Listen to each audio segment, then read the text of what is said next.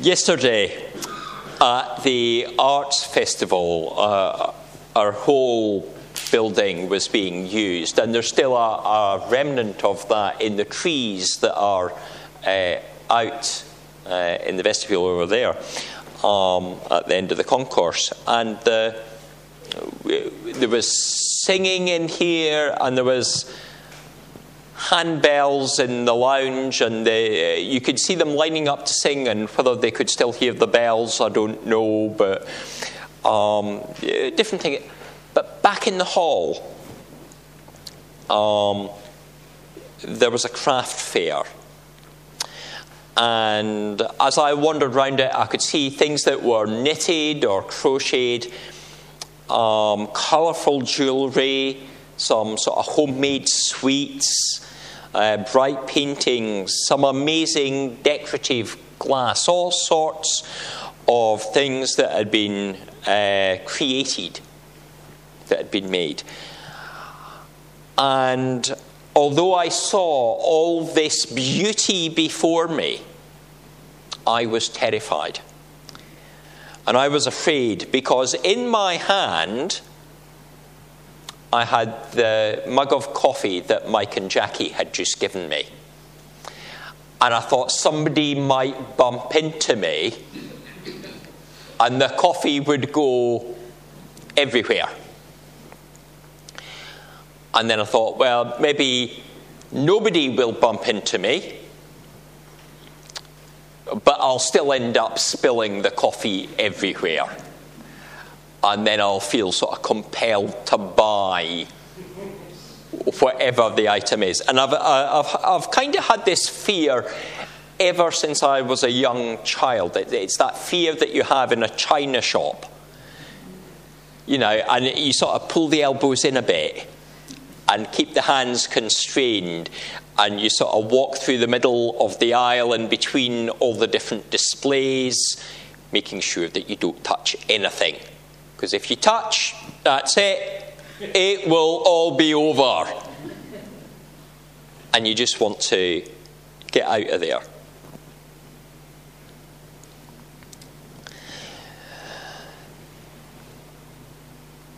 Sometimes sharing our faith is a bit like that, isn't it? It's you're afraid, you bump, you knock somebody the wrong way, somebody else will say something, and it will all go wrong. And so rather than pick up the precious objects, rather than look close, rather than bending down, you keep the elbows in and you don't speak. But we've heard today of some folk that have taken that opportunity to share something of their faith. And as Leslie spoke, she said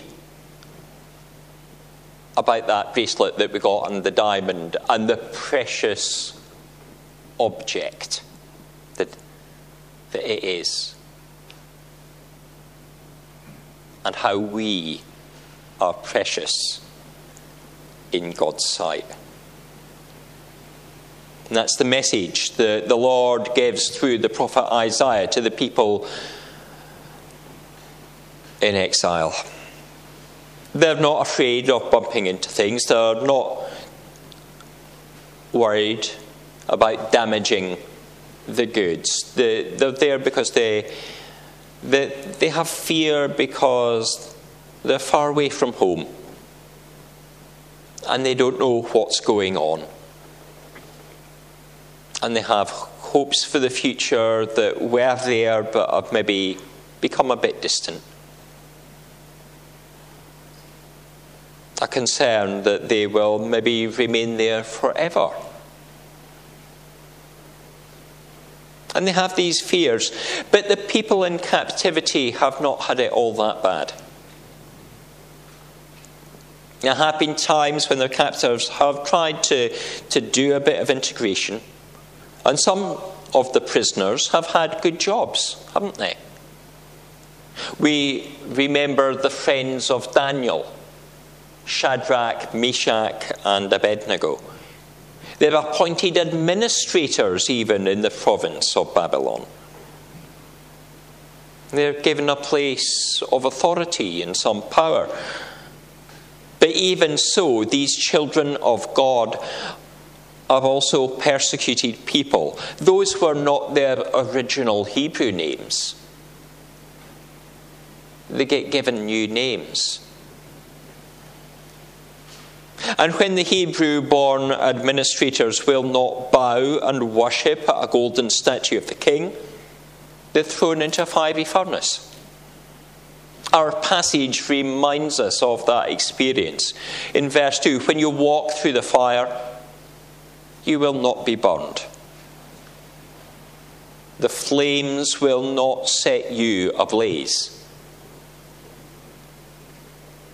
The young men were watched over by a heavenly presence, and they came out of the blazing heat without a hair singed.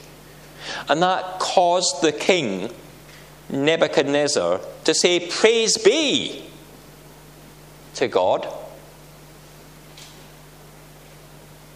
They did the dangerous thing. They stuck to their faith and honoured God. And the prophet also reminds us of the people of the Exodus. There's hints there about the crossing of the Red Sea and the entry into the Promised Land at the point of the Jordan. The hearers in exile would remember about the passing through the waters and how the Lord was with them, how he went ahead of them, how during the Exodus he had uncovered the earth from the water to allow their feet to pass. God's people, as they face a time of trial, need to remember that he is there with you. He is there on your faithful journey. He is there because you are precious to him. Each one of you is like a shining diamond to him, very valuable in his sight. Now, of course, there are different ways we might treat precious objects. Maybe we are like those people that keep their elbows in and away from the item. Maybe we keep them wrapped in protective packaging and shut in the back of a cupboard. Maybe that's what you do with your precious things at home. Maybe the plates received as a wedding gift can sit still in their box 20, 30, 40 years later. Or you can eat chips off them and risk them becoming chipped plates. You know, it's that balance, isn't it? Something is made, but does it fulfill its purpose? Those of you that like to watch children's films, or maybe those of you that watch children's films even though you don't like to, might think of Toy Story 2, or even the Lego movie more recently. In Toy Story 2, there's a collector, and he longs for each toy to be in its original pristine condition in its packaging. You know, the box has to be perfect. That makes it valuable. But is that what the toy was intended to be? In the Lego movie, there's a disagreement towards the end between a father and a child as to whether the items are supposed to be in the original way the Lego built following the plan that was in the box with it, or whether there's an element of new creation going on and being reshaped and played with, and that flexibility that Lego gives you, not just to be in a certain shape, but to be in many different shapes, coming together separately. We can metaphorically wrap our children in cotton wool, not exposing them to any risk or harm. Or we can encourage them to grow in a way that they do encounter some risk, and so learn how to handle such situations for themselves, building resilience for when more challenging things come in the future, maybe when we are not around to wrap them in cotton wool anymore. The Lord allows us to go into difficult settings. He sometimes encourages us to go into difficult places, to encounter some things. But He is with us in those places. And He cares about what happens. And you might just now feel that you are in a real time of trial, a time of pain, a time of challenge. You might be thinking, what have I done wrong that God has allowed me to get into this mess? And why does He not get me out of this suffering? He is there with you. He is holding out His hand for you to take as you walk through the waters, as you brave those flames that are around you. Trust in His presence. He's there because He loves you. And He longs you to be His and to know that love in its fullness. The four cardinal points, north, south, east and west, are spoken of as yielding the children to return. Sons from afar and daughters from the ends of the earth. But note who these children are. They're not limited in number. They are not confined. The text as a whole that Isaiah is delivering, this message of the prophet, is delivered to the descendants of Israel, the Hebrew that were taken into Babylon. It's to give them hope. And we see that in verse 1, where the words of creation and formation from Genesis are used to speak to Jacob, O Israel. But here by the end of the passage, we are seeing that all of creation is made for God's glory. It is all humanity that is shaped by the Lord when in Genesis 2 He forms Adam from the clay. And the ultimate gathering that the Lord longs to bring extends beyond those born of Israel. It goes beyond. There's a difference between the start of this passage and the end. God sees His people as honoured. But that doesn't mean He wants us to be isolated from the world. He sends us into the world which He has made, the world that He proclaims His love for. And we see in the New Testament, at the start of Acts, at Jesus' ascension, the commission to the ends of the earth. This place where the daughters are going to come from are the places that we are to go and share this news that people are precious.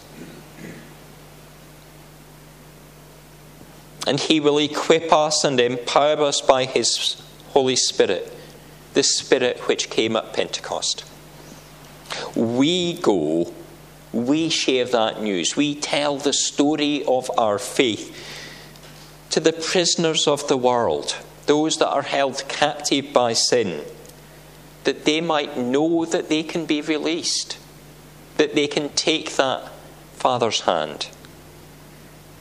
To take the story of the prodigal son that Leslie mentioned, that there is a father there who has his arms outstretched waiting for people to come home.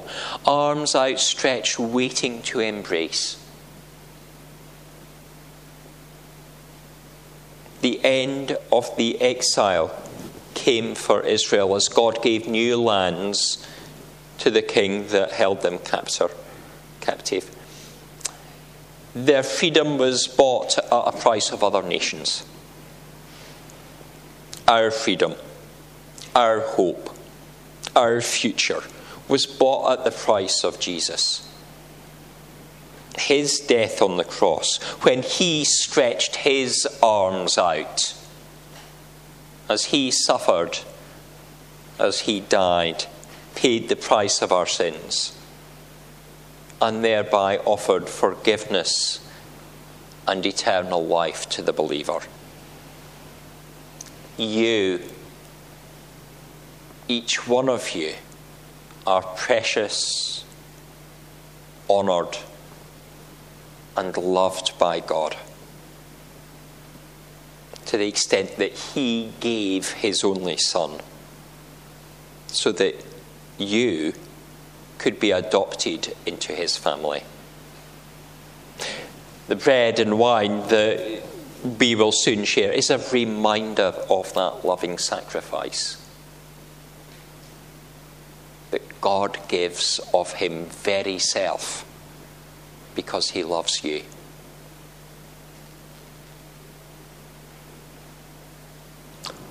I know that I am a bit clumsy.